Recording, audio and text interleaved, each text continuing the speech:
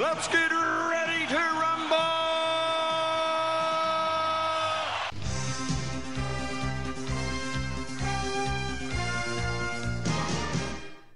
Hello and welcome to Netflix versus Cinema, the podcast that is thinking that with the coronavirus out and about, Netflix might actually win this war. I am Tosin and I am the host, based up in Coventry near the Midlands, or the other way around. I always get that wrong. And joining me on the Isle of Wight are Sean. Hello there. Switched it up this week. And Sharon. Hello. How are you guys doing? I hope you guys are doing well, staying away, washing your hands, all that stuff. Yes. Are you doing the happy birthday twice, or are you doing Baby Shark 3 times? Okay, now this is something I have no idea about. What is this? As I say, you can time how long you need to wash your hands by either singing happy birthday twice, or you can do like Baby Shark 3 times, I think. That is the same thing, 20 seconds. Oh, is Baby Shark. Baby Shark, Baby Shark. I'm confused Baby as hell. Shark. You know Baby Shark. Oh, Baby Shark. If I know Baby Shark, you know Baby I Shark. probably do know Baby Shark. Do you know Baby Shark, Tosin? I do know Baby Shark. Do. Baby Shark, do do do do do do. Oh, yeah, Baby yeah. Shark, do do do do do. And it goes on forever. There's like 10 verses. I know. My niece sang them all to me once. Really? And I was going, oh, that's nice. Not That's even, nice. How many more verses? not even that. You have, it's like you also have different versions. So the one that became most famous was the one that I think was made in Korea. That goes Baby Shark do do do do do do Baby Shark do do do do do do Baby Shark do do do do do do Baby Shark. And then there's another one that's okay. Let's keep this on track. There's one that's on Amazon that goes Baby Shark do do do do do do do do Baby Shark. But yeah, essentially. Oh, Yeah. a bit more syncopated. A bit more, yeah. So it's kind of like, it's weird. I did not realize that there were different versions, but it's one of those things that came up, just took over the world, and I think for most parents, like was a scourge of their lives for at least a couple of months. Yeah. So Once you hear it, you can't unhear it, I have to say. yeah. So I was thinking. So I didn't hear that whole thing about washing your hands with Baby Shark. Yeah, I think you can time it to Baby Shark. Did not know that. Learned. You see, educational. We learn something new every day. Yeah. So with me, I'm just washing them as and when, and every now and then becoming really conscious of the fact that I'm subconsciously touching my face. So. Oh yeah, I'm a face toucher. Yeah. Yeah, well, I've never been, because I always know it gets through the tear ducts, so I've never tried. I tell a lie. There are times when I have done it, but I don't try. As soon as I feel myself going near my eyes, I'm like, no. I'm one of these people who always gets dry eyes, so I'm always having to sort of scratch my eyes. So I am one of these people whoever's going to get it, I'm going to get it. I can almost guarantee that I'm going to get it at some point. Well, Me? it's just. I wash my hands. I do the stuff. I'm just carrying on as normal. Yeah, me. Yeah, well, but I am a bit, they just said, I was listening on the news because I've only just got started to do something. They've stopped all school trips now. And there was our school I'm at, they were going to go to Athens on Monday. Oh, but they're disappointed then. I don't know what happened. I think it's just advice. So what's your area like, Tosin? I know there are cases now on the Isle of Wight, but not many. Are you in an area where there are cases of coronavirus? There are some cases that have been said in the hospital. There are some cases. Obviously, with my wife being a doctor, it's kind of one of these things that I hear when it's like, oh, we got something. But even in the hospital, it's kind of like, it's sort of like, scuttlebutt that, we've got somebody here, but nobody knows. Well, apart from the people who are treating the person, nobody knows where they are. Yeah. So I don't think this. I don't want to be a scaremonger or anything, but I reckon it's a lot more serious than what they're making out. Because it seems some of the stuff that's going on in some of these countries. I think it's like that film, The Crazies. Have you ever seen that? Yeah, I've seen The Crazies. And it was remade as well, wasn't it? Yeah. The George Romero one. That's and what I was thinking of, and then saying about it. So, it might be zombie holocaust, might be what I've always wanted. Well, the thing is, okay, so I think the main problem is that there is no plan for it. That's what the problem is at the moment, that there's no plan, there is no medicine, there's nothing to deal with it. And that's what's causing all the panic, because it's kind of like it's because the effects itself, I think, for it seems to be deadly for a certain demographic. So essentially, if you're older with underlying health issues, then it looks like it's quite bad. Yeah. But so I expect they make a movie about it, don't you? Oh, they're going to. Oh, did you hear the news about? Did you hear the news about Contagion, the film, the Steven Soderbergh movie Contagion? Oh yeah. Got about it. So ever since this, they're going to show it, are they? No. Ever since the coronavirus thing has broken out, Contagion has shot up the charts on the iTunes movie thing, and essentially loads of people are watching this film because the story of Contagion is about a virus that starts off somewhere in Southeast Asia, then gets passed on to humans through animals, which is the way they thought the coronavirus started up, and then just sort of like spreads. And the route that it takes in Contagion, people are like, oh my god, this is very, very similar to Corona. And the only difference is that Contagion, the virus in Contagion is a lot deadlier. So but essentially the whole world goes on lockdown in the film for like 8 months, and when you look at the world, you're like, okay, yeah, was this film like prophetic? And also, and another thing, there was the author Dean Koontz. Yeah. So Dean Koontz wrote a book in the 80s called The Eyes of Darkness, I believe it was called, in which there is a virus where, in the second edition of the book, this virus was named the Wuhan 400 virus, and and it starts off in Wuhan and travels around the world and all that sort of stuff. It is just kind of like, and apparently this book has been like, oh my god, it's become like a big thing on social media. People saying, what did Dean Koontz know? What has he been talking about? So yeah, I mean, there's a lot of it that is well, stereotypical people just blowing something up and all. But it's funny because I feel like we're at this point with this where people are still okay joking about it, but it's beginning to be tinged with this edge of, oh my god, this is getting serious. Yeah, but the way, and it's affecting everything. And we were talking earlier about how we've seen quite a few films this week, but we're going to keep it to 3 rounds. So 3 rounds of Netflix versus cinema, because films that were supposed to be released in the next couple of weeks are kind of dropping like flies, and they're getting pushed back because of the coronavirus. So if I look down on the Empire website, and let's have a look. Peter Rabbit, the Peter Rabbit sequel has been pushed back. Sharon, I'm sure that you are devastated. Peter Rabbit. Yeah, I'm going to struggle to get over that one. Yeah. A Quiet Place 2 has been pushed back.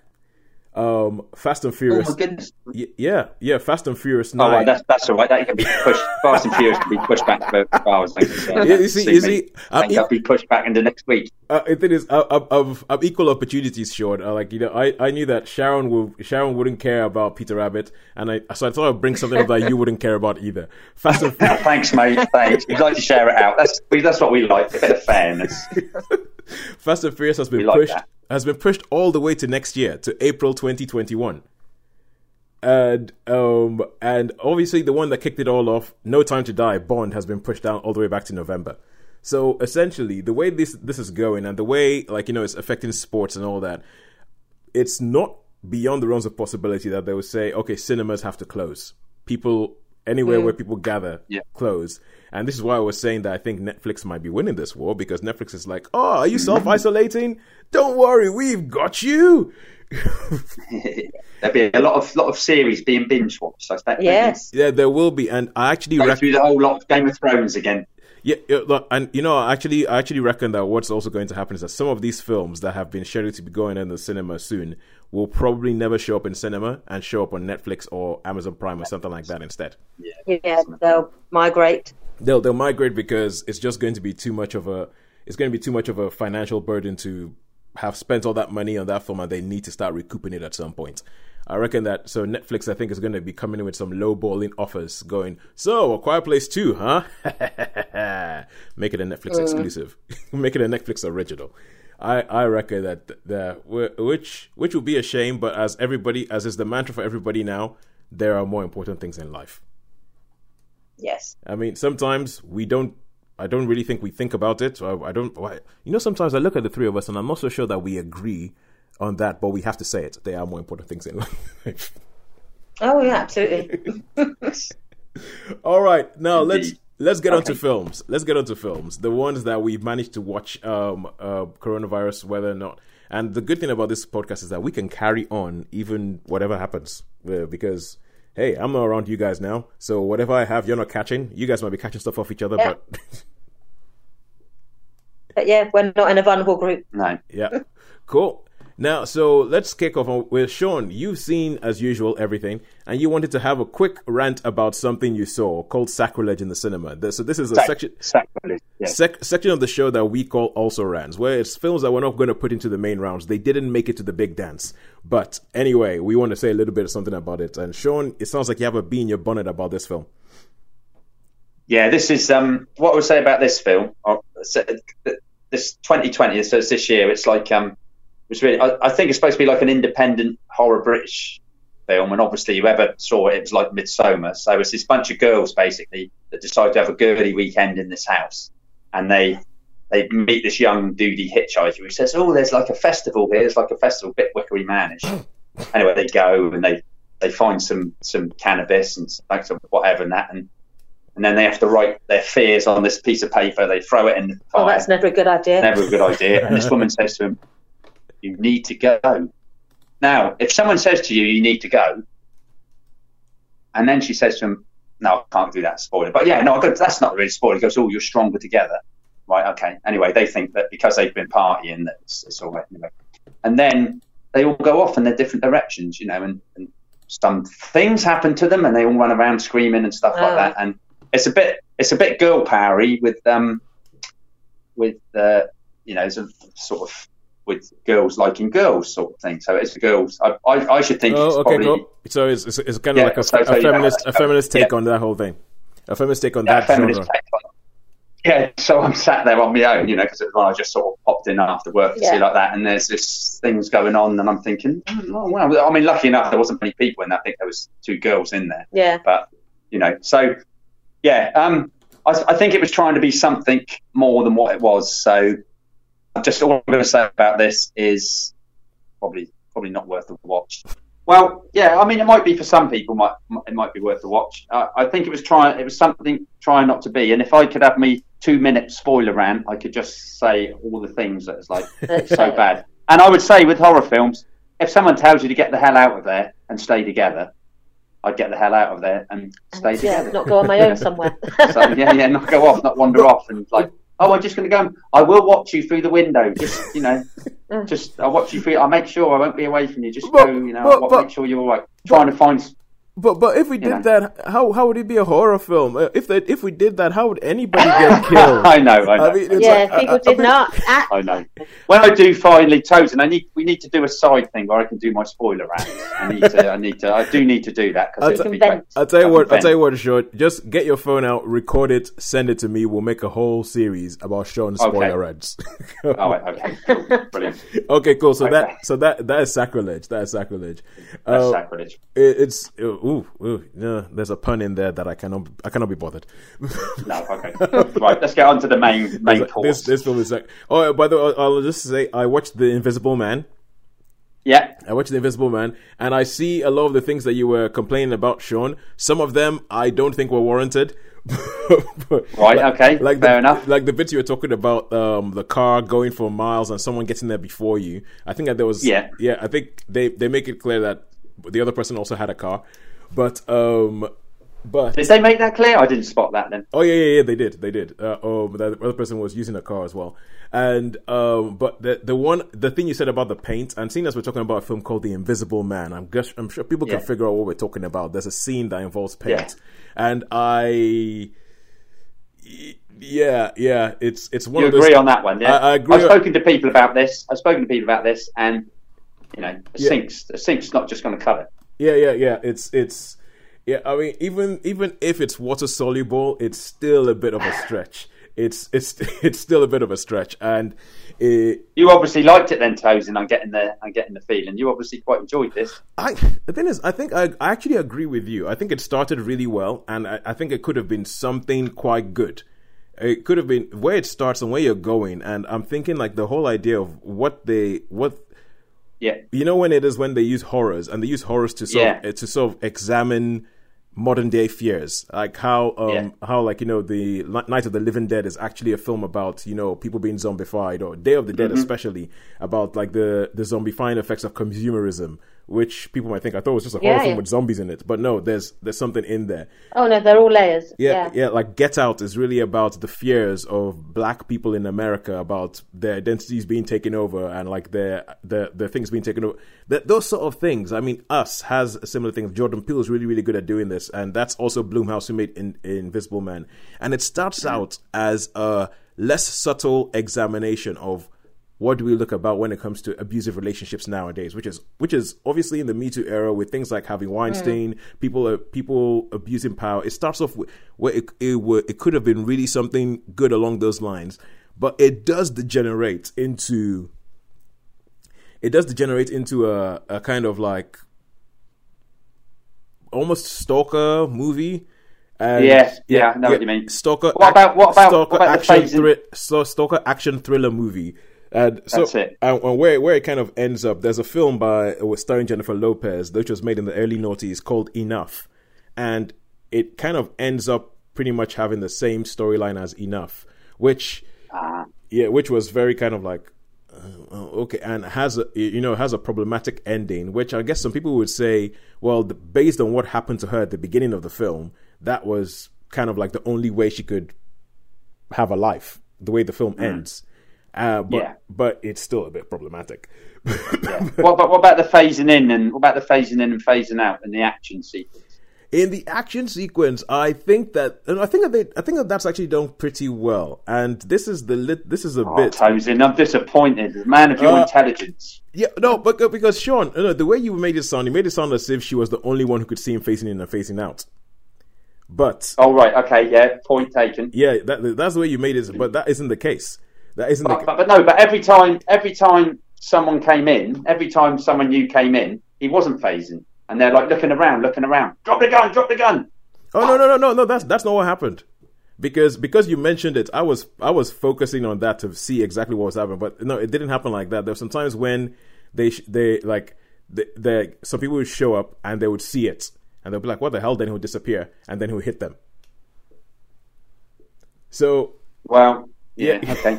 I disagree with you on that. I think that it was just like, you know, that it would have happened more and more. Everything was too convenient when it was phasing in and out. You know what I mean? And there's two guards that come in and it hasn't phased out, and they've stood around for a couple of minutes, and then all of a sudden, well, in fact, I think the first two. Well, yeah, the first two. And then when the others come in, that's when it's like, oh. The first two, yeah, but then the other ones. But anyway, it's a glitchy thing. Besides, Sean, if we didn't have this, how would we have a horror movie with a bad guy with a blah blah blah blah? Right, yeah, okay, fair dues. Yeah, but I mean, there's all the stuff that we can talk about that's a bit more spoilerific. Yeah. But I would agree with you. I think it's a 3 out of 5. 3, yeah. I think it's a 3 out of 5. But I think some of the things that annoyed you didn't annoy me as much. Some of the things I totally agree with. So, Right, let's go to this week. Now, this week, we're going to kick off with something that, in true Netflix cinema style, I am the only one who's seen it. This is an animated film, and therefore, Sharon has taken more care to avoid this film than she has to avoid the coronavirus. Let's put it that way. Yep, I've been singing Baby Shark about 2.5 hours for that one. She'll rather do that, yeah, just to avoid this film. This is a film called Onward, and it is the new Pixar movie. Now, it's a film that I'm a big Pixar fan. I'm a big Disney fan. I mean, these sort of things have been made for me ever since Toy Story. I'm like, yeah, this is my world. I love Pixar. I think they are master storytellers. They've had a couple of bits where I feel like the initial hit rate was just so hard and so good. I mean, culminating Toy Story 3, which is just a master class of a film, that they were going to have a dip. I mean, I don't think you can stay that high. I mean, everybody look at Liverpool nowadays. You can't stay as high as that for so long. You're going to have a dip at some point. And now with Onward, everybody's been saying, oh, they're back. It's good, all that sort of stuff. And it's pretty cool. It's one of these high concept things that they tend to do, where the whole idea is, you know how when you watch a film, like let's say The King or Braveheart or Gladiator, it's kind of like looking at sort of an olden times, medieval, Roman Empire version of our world, which eventually sort of like, develops and becomes the world we have now with technology and phones and cars and all that kind of stuff, right? Mm-hmm. Yeah. So the central idea of this is like, imagine a fantasy world, like imagine Middle Earth. But imagine if Middle Earth kept developing and eventually developed technology and all that sort of stuff. So in this world, you have your elves, you have your magicians, you have your unicorns, your centaurs, you've got your pixies, you've got fairies, you've got essentially think about every single thing you could have in a fantasy world. It's like, imagine if you're in a World of Warcraft video game. Is that the trailer with those unicorns? Yes, is the one with the same film. Yeah, there's a trailer I seem to remember with I've seen a clip with some unicorns going through the trash. Or something. Exactly. Yeah, this is that film. So the whole idea is that, and they have this whole thing at the beginning of the world, say like, in the world there used to be magic, and magic was everywhere, and then they went, but magic was too hard, so somebody invented technology, and then they forgot about magic. So you have this world full of elves, full of all these things, but they're all driving cars around and they're on their mobile phones and all, but nobody uses magic anymore. And they have this whole thing about centaurs where you have two brothers, and one of them is like a historian almost. He's always playing this game, which is like Dungeons and Dragons. Only thing that in their world, it's not fantasy. It's based on ancient history. So you're playing a game based on ancient history, a bit like if someone was playing Risk or something.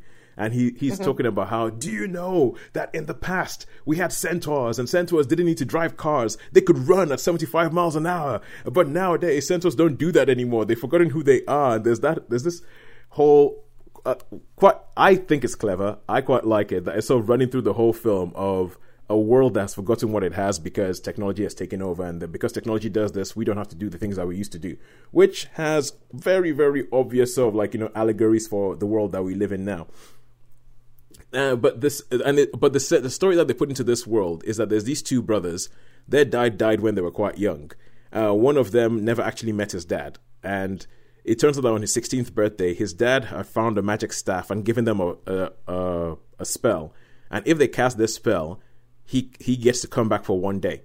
He gets to come back for one day, and they get to actually hang out with their dad. And the one who never met his dad gets to actually sort of meet this person that he's heard so much about for 16 years.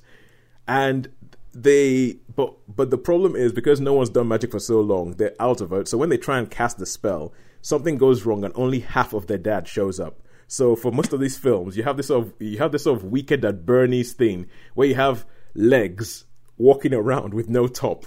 And it turns into a quest movie where they have to go on a quest to find another stone. And when they find the other stone, they can finish casting the spell, and then they can get the rest of the day with their dad. So the two brothers head off on this quest. And I think this film is delightful. I think it is delightful. It is knowing about the whole thing of when you have a fantasy quest movie. But it's like, what happens if you put a fantasy quest, but instead of having all this... the old like, you must go to the gate of your order, and when you go to the gate, you will ask this person this thing, and then that will happen. But now you're doing it, and you're driving in a van. You're driving in a beat-up old van, and one of them is talking about, we must go to the Manticore's cavern, because at the Manticore's cavern, we will find that there's a place of magic and wonder. And he opens up the door, and it's been turned into a TGI Fridays or something like that. Oh. But I think the film is in the best Pixar style. It is very, very moving. And because it's a quest movie, it obviously has one of these final battles. And I love the fact that they've sort of updated what a fantasy movie would look like, but in today's world.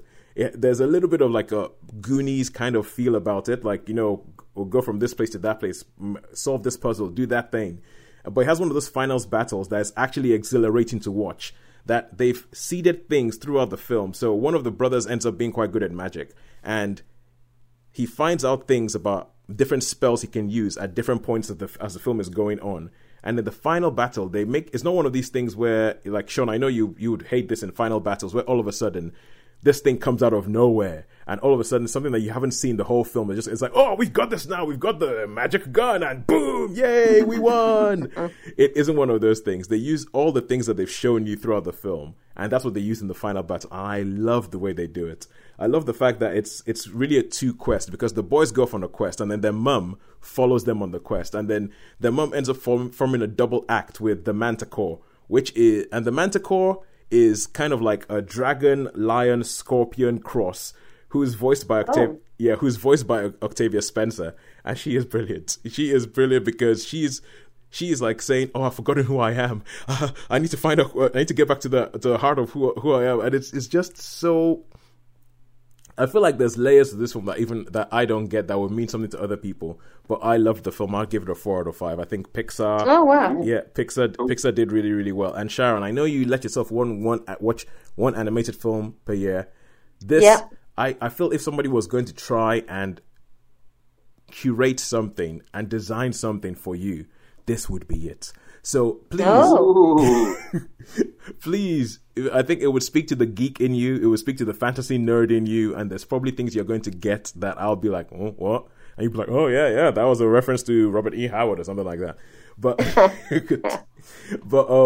but yeah, I would say I know you're going to watch one animated film this year, fight for people to drag you along to this one. Okay. That's all I would say. All right, cool. That is my time up for Onward. I would give that 4 out of 5. And now we go over to a film that has been waiting. It has been waiting patiently in the wings for what feels like weeks now to actually be spoken about. It's been like, oh, please talk about me, please. This is something that you saw. Was it Netflix or Amazon, Sharon? This was a Netflix film. It's a Netflix film, and it's called Kursk: The Final Mission. Now, when I hear that title and knowing your sort of predilections, it makes me think that this might be a war movie, maybe World War II movie. But tell me, am I right? Am I wrong? No, it isn't actually. It's based on some true. No, it's not a war film. It's based on some true events. The Kursk is a Russian submarine. Oh yeah. And it's based on the true events that I remember this being in the news. And there's some scenes in the film that I think they recreated from the news footage, but brilliantly. It just recreated some of the scenes. But basically, it's there was some Russians were doing some of their annual exercises in the North Sea with their fleet, and they had all their submarines out there, and they had all their warships. And it was supposed to be hush hush, but the way everything is hush hush. NATO are monitoring it, and people all around the world knew that the Russians were doing their annual, deep sea exercises. And then one day on the Kursk, there was an error happened in loading one of the torpedoes, and there was a massive explosion. All right. And it's basically destroyed sort of 60% of the submarine. Mm-hmm. And the Kursk was basically plunged to the bottom of the sea. But there was a few compartments where there were a number of survivors. And the Russians basically, even though sort of NATO said, we've picked up this explosion, do you need any help? What's going on? They're like, no, everything's under control. And they send the submarine to go down and see if they can rescue the people left on the Kursk. And the submarine, the two locks weren't compatible.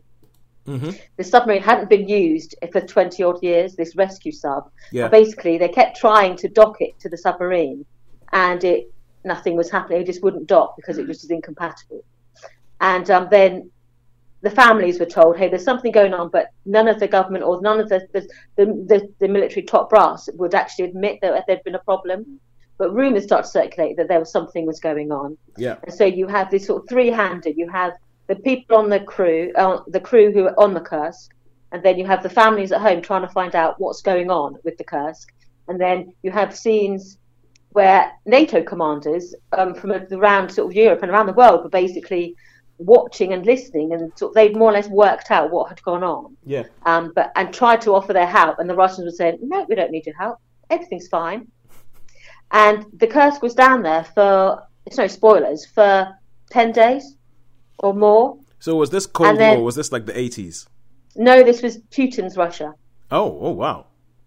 So it was in the last 20 years. I'm trying to think. I can't remember the exact date because I haven't got my laptop on at the moment. No problem. Today. No problem. But yeah, it was within the last 20 years. It was within sort of living memory of most people. Yeah, I remember it. And then basically the Russians finally admitted that, yes, there are people trapped on the Kursk and we can't get them. And a Norwegian and British crew basically set out to rescue them. But then they got there and they said, okay, we're ready to go down. And then the Russians said, no, we don't want you to go down now. We want you to hold off and wait for our command. And meanwhile, down on the Kursk, those people are sort of suffering. Yeah. 2000 it was. We've just had a quick look. It was 2000 this happened. And meanwhile, down on the submarine, it's flooding, and one of the crew members has time. He basically sits and writes a farewell letter to his family. And they draw a press conference, these admirals, for the family and the people to come and watch. And one of the families is saying, that what are you doing to actually save our family? How dare you just sort of sit there and tell us that we're not Navy or we're not important when you're not doing anything to save them. Yeah. And I remember the press footage of this one woman, she was like rebuking this general, and he was saying, shut up, woman, just sit down, you're being aggressive. And then he signals, and then there's this woman at the back who comes forward and injects her. Oh, wow. With this sort of sedative, and she basically keels over in the middle of this international press conference and is carried out. And this is like a family member of one of the crew people on board. And I remember watching that press conference, because you see this woman with a syringe, lift her top, jab her in the back, and then she keels over. Good and Lord. This is one of the family members of the crew, so I remember that happening, and they recreated that scene brilliantly. And then as the story progresses, basically the Norwegian British crew descend to the sub, and then but it's too late. There's been an accident on board the sub, and everyone on board has died, and so they then go to a mission of recovery. But basically, it's a story of how this tragedy probably was entirely preventable. They could have got those men out much quicker. They'd admitted that we need a problem. They refused any aid, and then they treated the families appallingly. And it took them months before they could actually get the bodies out of bring the bodies up. Is this an English? Is this a film in English? Yes, it is. It's in English. Yeah, okay. It's got an international cast. It had Max von Sydow, who just recently died this week. He's in it as one of the Russian generals, one of the Russian admirals. It's got Matthias Schoenaerts, who's one of the Russian crew members, and it's got Colin Firth as the British sort of NATO officer. You should see Colin Firth, and Sharon's eyes sort of went up a little bit. I think you must like Sharon, because I noticed with the eye access in, and it was like Colin Firth. Oh yeah, and Matthias and Matthias. Matthias. Sharon has a long-held involuntary reaction to I do. to Matthias Schoenaerts. Rust and Bone. And Bullhead actually. They're a good cast. It was well done. It made me actually look up. Often with true stories, I like to immediately go and look up the real events, and I think, okay, have they Hollywooded this too much? Yep. Have they sort of cut it to make it look more biased in one way or the other? But I looked it up, and when I read about it, I thought, no, they have actually tied up this pretty well, and they've shown respect for the families. They've shown respect for other men on board who were, they were from this town. Basically, it was a Navy town where young men, when they grew up, they joined the Navy. Yeah. And so this had a devastating impact on their town. But they were all sort of good, sort of loyal Russians, and they were utterly devoted to the Navy. And yet they were completely and utterly let down. And I don't think anyone who was aware of the story at the time would think, they've exaggerated these things that went on. They weren't that bullish about not accepting any help, because they were this invincible sort of Mother Russia. And so I thought it was really well done. And I thought it was well played, and it was sympathetic, and it to me, it felt truthful. It felt like they had respected the memories of those men on board. All right. And they tried to tell the story honestly. So I thought it was a very good effort. How many stars? I'd give it a 3-star. Okay. I think it is of a niche market. I don't think it's a populist film, but I found it interesting. I watched it with my brother. He liked it as well.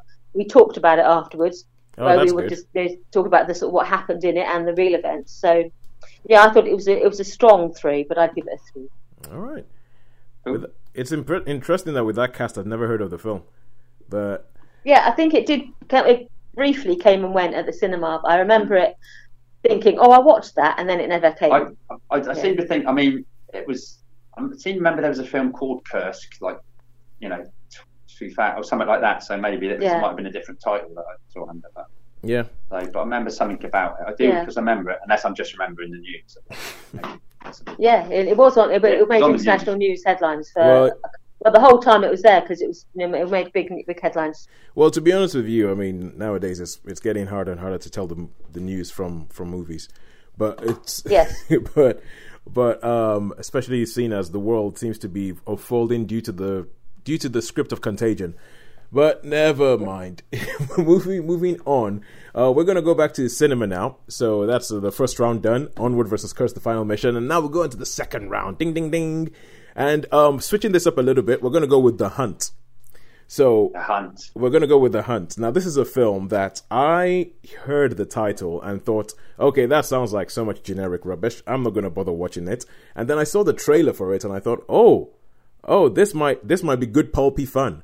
And Sean, true to form, you didn't just go that this might be good pulpy fun. You decided to go find out if this was good pulpy fun. I did find something out. I just liked the title. I knew nothing about this film because it just. In fact, I saw it yesterday, because I thought it was a choice of that, or there was a Vin Diesel film called Bloodshot. Good lord! And I thought, good lord. Yeah. And then I thought, I'm going to see The Hunt. So I went to see The Hunt, and if I could do a spoiler rant on this, it would be a really, really positive spoiler rant. It would be absolutely.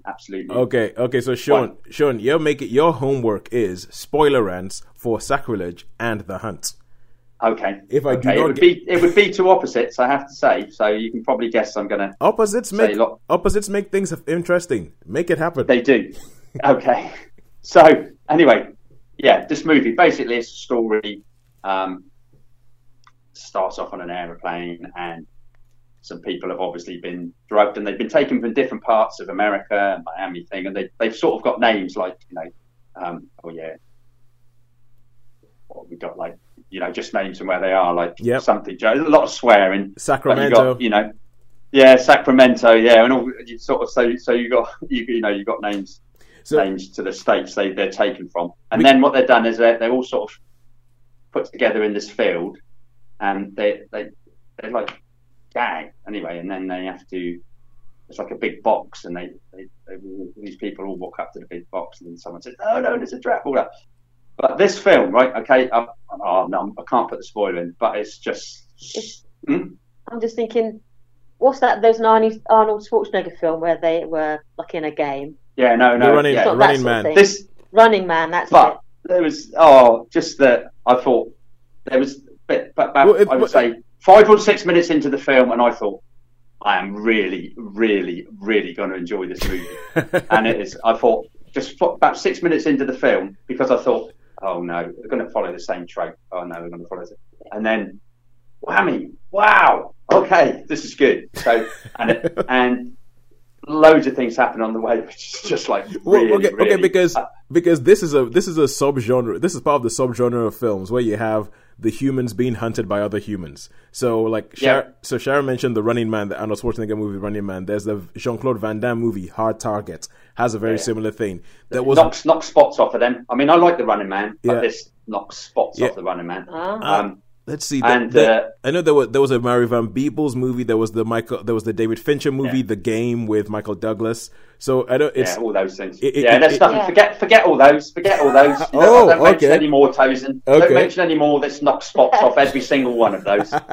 But what's so great about it? I mean, it is a black comedy, but what's really, really good about it? It's politically liberals going after conservative bigots, so it's like a bit of a role reversal. Normally it's like the southern boy, you know what I mean, old damn things and all that. And there's even bits where it says, oh, you can't call them that now. You can't call them. You're not allowed to call them the people that are hunting. You can't call them coloured anymore. You can't call them. And so it's really like it's those people. And I mean, I love the leading actress. I mean, I don't really know much about her. I've seen her in a few things. Betty Gilpin, is it? Yeah, I've seen her in a few things. She was in Isn't It Romantic? But she's always sort of like she was in Stuber, but she's always kind of in the background, and it's usually sort of like a comedic relief character that I've seen her play. And even from the trailer from this, I was like, oh, she's getting her action hero on. I like this. I love her. She goes up along the side of me with like Ripley and Sarah Connor. Yeah, definitely. I like those big tough chicks. Oh, and the girl from Ready or Not. Sorry, is that being a bit? And the what? Sorry, the girl from Ready or Not. Oh yeah, Ready or Not. I liked her as well. That's good. Sorry, I know. I mean, I like strong well, these days, I mean, it's good to have strong women characters, isn't it? And Hilary Swank's in it, and I love Hilary Swank. Yeah, she's just great. You see, that's the thing. The trailer for this just intrigues the life out of me because people keep showing up, and you're like, "What? Hilary Swank said this? Oh my god, yeah, I recognize her. Oh, wait, what is this film?" Because it is good. So but you said that it lives up to that trailer. Oh yeah, I mean, I haven't seen the trailer. Yeah. I've not seen anything about this film. I think it's been quite controversial, and I think because I had a little brief look afterwards because I was intrigued, and I think there's some people that are not particularly keen on it, and some people that are. So that's always a sign of a good movie. And I think it was put back like a long time as well because of whatever. But yeah, the action sequences are great. There's no. Well, I mean, it's a black comedy, silly film, but I don't think there's anything silly in it. See what I mean? I think that do you understand what I mean? It's not like it's essentially it's consistent. It logically makes sense. It's consistent. That could happen. Do you know what I mean? In that situation, that could happen. Yeah. And I mean, also there was I don't know if there was nods to other films in there, but I'm sure there was a bit of a nod to Kill Bill 2 in there. I'm sure that the last bit. But yeah, and I mean, I just love some of the characters. Some of the characters are great. So how many it's basically what it is. It's like a role reversal as well. There's lots of I think it's a social commentary as well. To be honest, sounds like it. Yeah. Yeah. So how many stars would you grace this with? Super strong 4. It nearly got a 5, but I haven't given I don't think I've given a 5 yet. So this season. So I mean, this was close. I mean, I really, really enjoyed this film, and I would definitely be going to see this again. And I don't very often say that about too many films. So, all right, okay. Top movie. All right, so I think some people might hate it, but I thought it was brilliant. It's Blumhouse, though, isn't it? So I mean, she was great. That Betty Gilpin, I'm going to have to find out a bit more about. Yeah, Betty Gilpin. Yeah, the thing is, I can imagine why some people would not like it, especially if it makes the liberals the bad guys. I can imagine why some people would not like it. I mean, I think I would have to see the execution of the film to see, but I think a film in which the liberals are the bad guys, on its own, I'm okay with that because I think people are bad, people are good. It doesn't matter what side they're on. But a film it reminded me of, Toast, sorry, just getting it. Did you ever see the Belko Experiment? No, I did not. All right, okay. Well, yeah. It's in that sort of vein. It's that sort of vein where it's kind of essentially people making sport with other people. Yeah.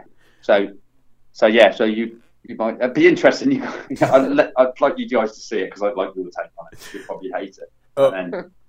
Well, I'll see if it's still around. I'll see if it's still because it's already in cinema, so they're probably going to try and stick it out. I'll see if it's still around in the next week. All right. So and now we go over to back to Netflix and Friends, and we're going to talk about A Walk in the Woods. Now, A Walk in the Woods. This is a film that Sean, you saw it this week, but it turns out that Sharon has actually also seen it. And yes, I've seen this one. And as I say, we are all becoming walking caricatures of ourselves. With this is based on a book, which means that. So Sharon, do you want to tell us a little bit about where this comes from? That Sean can tell us what his viewing experience was like this week. Yeah, this was based on a book by Bill Bryson, A Walk in the Woods. It's basically Bill Bryson is an American writer who lived for 20 plus years in Britain, and is married to an English lady. I'll just say in there as well. And for most of those years, he lived in Bournemouth. Yes. And he used to write for the Bournemouth Echo. He was a southern, he sort of lived southern. And then he decided at a certain age in his life that he was going to go back and live in America for a while. Yeah. And part of that experience was like getting to grips with it. But he'd retired largely from work.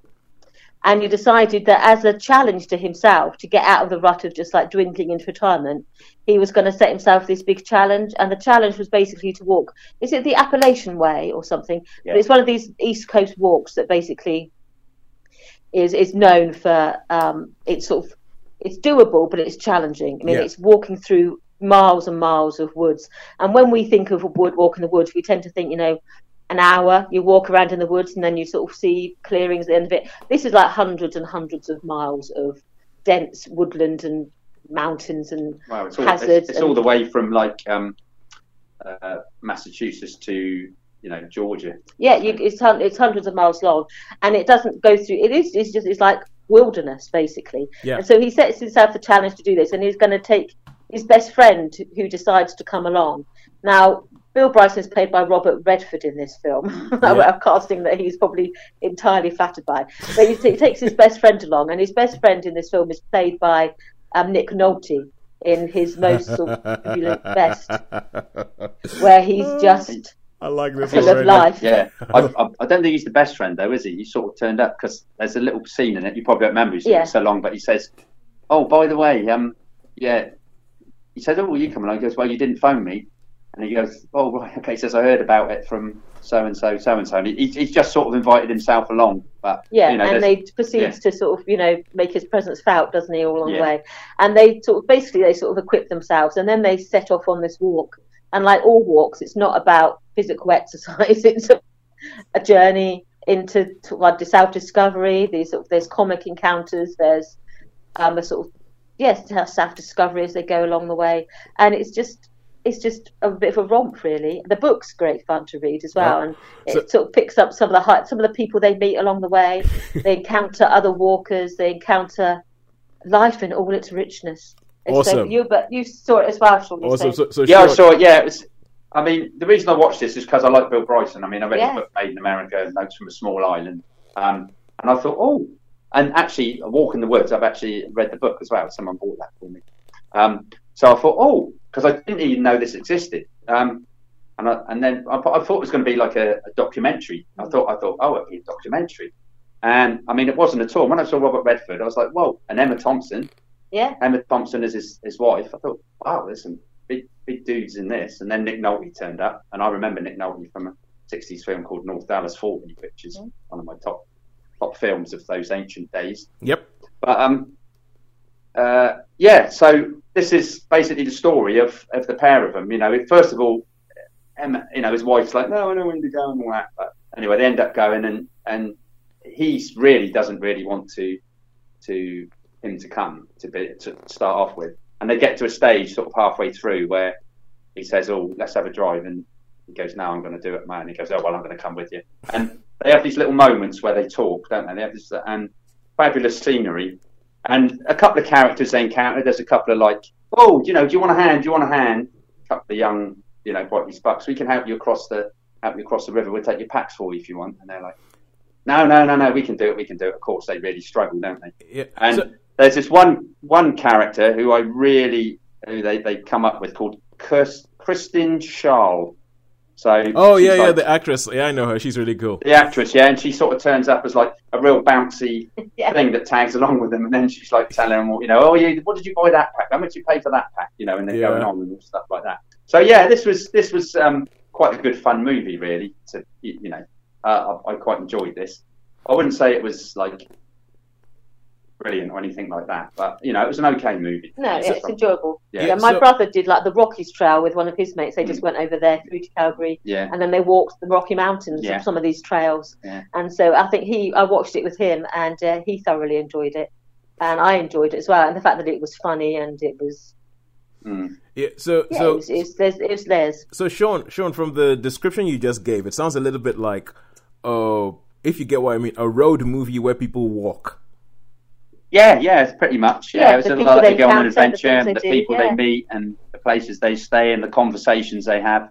Oh yeah. Oh, good stuff. So yeah.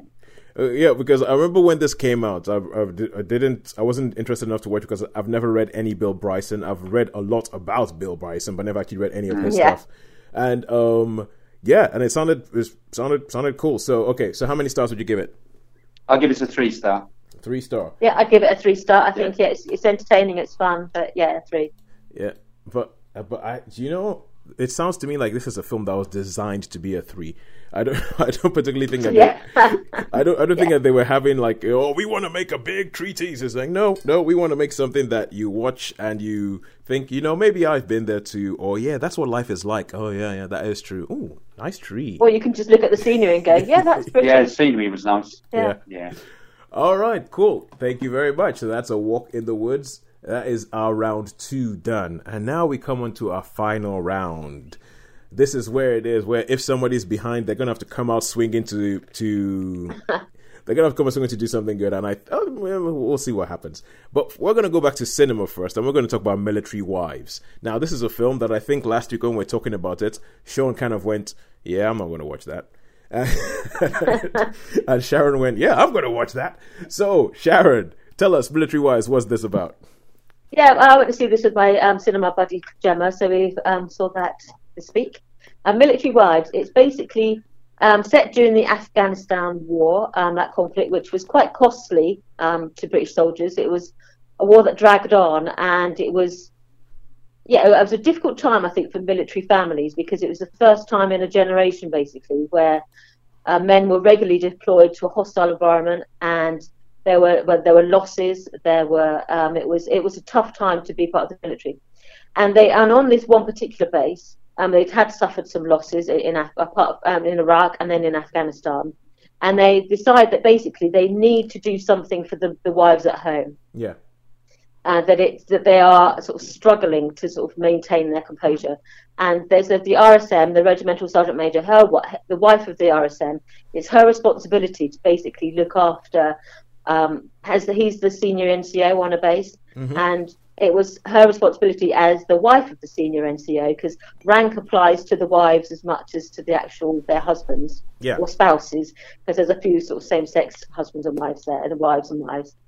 And so it's the responsibility of the senior NCO's wife to sort out the morale and to provide things to support the wives while their men are away on deployment. And this one particular deployment starts, and they say, what can we do then for the women? And they're like, well, we can have a coffee morning, and we can do awesome baking and handicrafts. And one of them says, what about singing? They're like going, nah, they're moving on. What about a knitting club? And then they try these other things, and nothing really gels. So they said, no, let's go with the singing. And so they form like this singing club. And as the story progresses, they basically get better. And a senior officer who's visiting the base hears them sing, and is like, I've got a great idea. Why don't you sing at the Festival of Remembrance at the Royal Albert Hall? And so it's like, wow. So that's sort of they then sort of go into sort of preparation mode. But underlying all this is basically the story of the Afghanistan war as well. You've got an incident where they say comms are down, and basically when something's happened in Afghanistan, they shut down comms, so there's no phone calls, there's no internet, there's no email from their spouses. And that's normally an indicator either there's been an injury or fatality or some reason, but sometimes it can just be because they've been shelled and their communications are down for a while. And so during one of these, and they get a phone call saying comms are down, and so just put people on an alert that there could be something going on. And one of these incidents you see when the comms are down, it's because there has been a fatality from someone on the base. Yeah. And then you see basically the impact of what a fatality on a small base like this, how it affects the family, the senior officers the senior officers' wives in this case, and the other members of the choir. And so you do see this sort of way that military families, especially the families that are left behind, have to deal with coping with, the life at home. And so it was much more emotional than I thought it was going to be. We thought it was going to be like a light-hearted film about singing, but it actually deals with grief in quite a moving way. It deals with the challenges faced by, spouses of deployed servicemen and women. And it sort of taps into, quite a lot of sort of deep-seated emotions that we were surprised by, but it certainly gripped us. And the singing was fun as well. Yeah. So, is this based on a true story? Yes, it's based on a true story. There was a television series called Military Wives, The Choir, with Gareth Malone. That's what I was thinking, because I remember they released a single that went to number one. Yes, and they used that in this film. The fact that the song that went to number one was based on different lines and letters that their husband had left them. Yes. There's a tradition that you basically leave a death letter, a last letter, so that if anything happens to you, that you get left a letter. Yeah. As well as normal correspondence. And some of the women said, well, actually, I've read my husband's death letter. I just wanted to read it. And others said, I'm never going to read it. Even if he dies, I'm not touching it. But some of them, they wanted to have this idea of writing a song that reflected what they felt. So it's not the song the actual real Military Wives Choir used, but they write a song based on on their letters. But yeah, the real story is there was this documentary. Apparently the choir came first, so they formed this choir. Then they invited Gareth Malone to come along. Yeah. And they filmed the sort of the bit where he comes along. And when he comes along. But they don't mention Gareth in the film, and they don't mention that Gareth was, instrumental in the whole Festival of Remembrance performance. Yeah. But they do acknowledge at the end, that the choir was formed, and then the BBC drama series was based upon came second. Yeah. But so they've blended sort of fact and fiction really, whereas. Yeah, so otherwise it'd just be making a film about about how the BBC made a documentary. So they put the focus back on the women very much in this film. It's like, but okay, there was this program with Gareth, but this is about the women and it's their story. So they've sort of glossed over that aspect of it. But yes, it is based on that, the real women, and also the choir documentary that Gareth Malone did. So how many? But yeah, that was huge.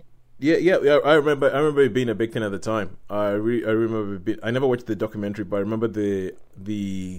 I think I even bought the single. Either that or I bought the single. Yes, I think I've got it. Yeah. I think I bought the single for my mum. One of the way. I think we got it because we watched the series and then we watched them at the Festival of Remembrance, and then the whole phenomena of military wives choirs then became basically this global phenomena. Yeah. It started off as like this one small choir. And now they're in nearly every country where there's a sort of a military. They have their own form of military wives choir, and there's sort of loads in this country, like 85, I think, or something in Britain alone. Yeah. Nearly every military base has one.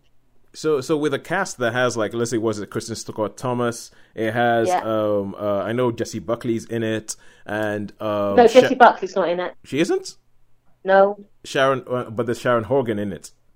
Sharon Horgan's in it, I thought somebody. And some of the chaps, you've got Jason Fleming and you've got Greg Wise as some of the military chaps. I could have sworn I saw somebody in the trailer that looked like Jessie Buckley. Who was that? There's someone who looks like her, but I know Jessie Buckley with a curly ginger hair almost kind of thing. Yeah, she's not in it. There's another sort of ginger girl, but no, not her. Maybe there's one character I really liked, because I remember her from The Detectorists, a series that I absolutely love, and one of the detectorists is in this, and I was like going... Catherine Parkinson? Yeah, the one with I can't remember her name, but she was all right. So charmingly played. How many stars would you give it? I would give it a 4-star, actually. It really gripped me, and I found it much more emotionally involving than I thought it would be. Had it just been about the singing, I probably would have given it a 3. But because it added those sort of layers about grief and about coping with absent, spouses and dealing with this sort of situation, I really moved me, and I think a lot of us in the cinema were like sniffing away during certain scenes. So yeah, I'd give it a 4. All right. Well, somebody did come out swinging in the final round, and now, and now we get to see if Netflix can match that. And this is BoJack Horseman, the final season. Now, the final season. The final season of BoJack Horseman. So I think they've done one of these things where the last season, it's when you have a season 6, part 1 or part 2. I thought the last one was like the second to last season, but this is actually the second half of. I don't get it. I don't get this mid-season breaks that they do in America. Yeah. I just don't understand how they do things and why they do things that way. But so BoJack Horseman is kicked off, and I've spoken about this show before, and Sean, you spoke about it. You're the first one to speak about it on our podcast. Yeah, I saw the first series, and I think some of the second. Yep. And then it sort of drifted me by. Yeah. A bit like Peaky Blinders. And I never got much further than first 3. Yeah. I don't even know how many it was. Because that was, I thought you watched 4 of them. 4 probably, yeah. I got 4, yeah. How many have there been? 5. Is it? Right, okay. Anyway, BoJack Horseman. Enough of Peaky Blinders. We've done that. Right, okay. Yeah, so BoJack Horseman. Yeah, I did like it, and I probably will catch up with the rest of them later. How many seasons is this one? This 6. I think it ends up. This is 6 part 2, and honestly, this show. I don't think that there's any show. I can't think of any show that responds as truthfully and as well to the real world as this show. When it comes to real world headlines, when it comes to things that are in the news. If it was a big scandal in the news, that BoJack Horseman, the next season, is going to do something about it. And so the whole idea is that BoJack Horseman is this he's in Hollywood, or he's in this weird version of Hollywood where there's animals and humans living side by side, and all the animals like walk around on 2 feet and have hands. But it's and he's an old star from an 80s sitcom, and it's all about how he's trying to sort of like live life in Hollywood now, and pretty much every single Hollywood thing that you can think of he has gone through, like, you know, the drugs, the alcohol, the sort of like random sexual partners, the generally being a very nice person, and each season has sort of followed him from one place to another. And what I love is that they've actually made him grow throughout. So when the last season ended, it looked like he'd got to a point where he decided, I'm going to be a different person. I'm going to be a different person. I'm going to change my life. And he did it in a way that felt right. Like he actually just had enough of messing up the lives of people that he loved. Because that's one thing, he came to the realization that all I do is mess up life for all the people who are around me, all the people who I actually love. And he decides, I'm going to be a different person. And this kicks off with him. He's left Hollywood. He's teaching at a university somewhere. He's teaching acting. And but what happens is his past, even though he's decided he's going to change and become a different person and a better person, his past has still caught up with him, and all the things that he's done in the past, and let's be honest, some of them are despicable.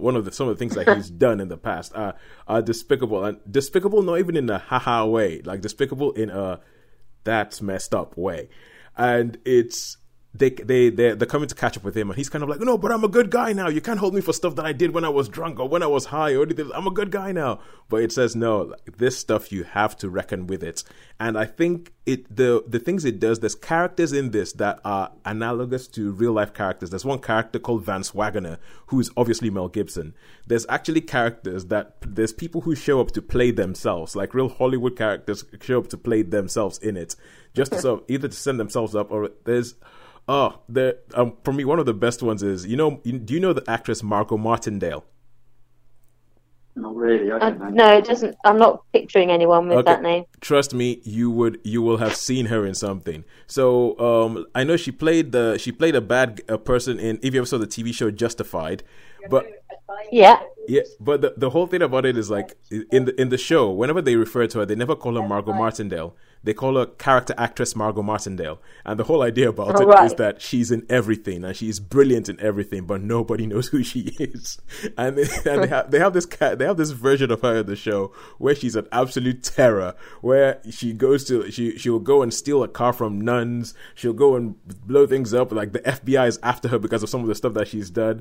And she plays herself in it, but she just sends herself up. Even though this is animated, she totally sends herself up. She has things like, it's like, oh, don't worry, when you get to heaven, you won't find me there, but my movies will be there, because everybody, it's great. And they have this, and it's very, very film literate as well. There is a bit that I think some people might not get, but anybody who knows anything about film will recognize His Girl Friday. So you know His Girl Friday, how you have, is it Rosalind Russell in His Girl Friday? Yes. Yeah, and and Cary Grant. And you know how they sort of like bounce off each other. They have these characters called Paige Sinclair. Paige Sinclair and was it Maximilian something? And it's the way they bounce off each other. It is so spot on His Girl Friday. But they play these reporters that are trying to find out what BoJack Horseman has done in his past, and they're trying to sort of like track down this story. She shows them and she's like, "It's my wedding day." And she has such great lines. Like, okay, one of them, I'm not going to do it justice, but she goes, "Yes, mine was a story runner as a star reporter of The Reporter. Front page Paige, they called me, because the name is Paige." And it's just so spot on. I think for film buffs, if you watched this season, watch it. The His Girl Friday points and the His Girl Friday riffs are inspired, are brilliant, are spot on. It's like the best thing. Like, that sort of like fast-paced talking and the use of language is the best thing I've seen since His Girl Friday. The casting is brilliant. You will spend ages afterwards going online going, okay, who played that? Who played that? Who played that? And there's quite a few surprises. You're like, oh my word, this thing is star-studded. But I think it's mainly because of the storyline, and it's because of the treatment of Hollywood issues and the treatment of some things that, so and where the show ends up, the final season, it sort of like ends up that it essentially says there are consequences for your actions, BoJack. There are consequences for your actions, and it tries to find a way in which how can we deal with people who are problematic, who have done things that are bad in the past? Is there any way of them getting redemption without totally absolving them of everything that they've done? And yeah, and deep. It's stupidly deep. I mean, the show is stupidly deep for an animated thing with anthropomorphic animals. It is stupidly deep, and even the final scene is just so because it's. You have BoJack and every character. Yeah. Oh, good Lord. I love this show. I think this is one of the best things that's ever been animated. I said this when I spoke about the first part of season 6. But you have people like with Will Arnett playing BoJack. You have Amy Sedaris playing Princess Caroline, and Princess Caroline's the ending of her story is like almost tear-jerking. You have Diane played by Alison Brie, or Mr. Peanut Butter. Mr. Peanut Butter is hilarious. But yeah, I think the cast are on top form. I think it's brilliant, and I am going to have to give it a 5. I'm gonna have to give it. I don't know whether it's just because it's about Hollywood, and obviously I have certain. I'm interested in that sort of world. And I think that the way it's done, I think it's done in such a it's just so brilliantly done and so brilliantly handled, and the side gags. I could talk about. There's so many things you can talk about this, but I'll stop it there. I'll cut it off. I'll say that's it. 5 stars for BoJack Horseman season 6. 5 stars. Wow. Yeah, awesome. Absolutely loved it.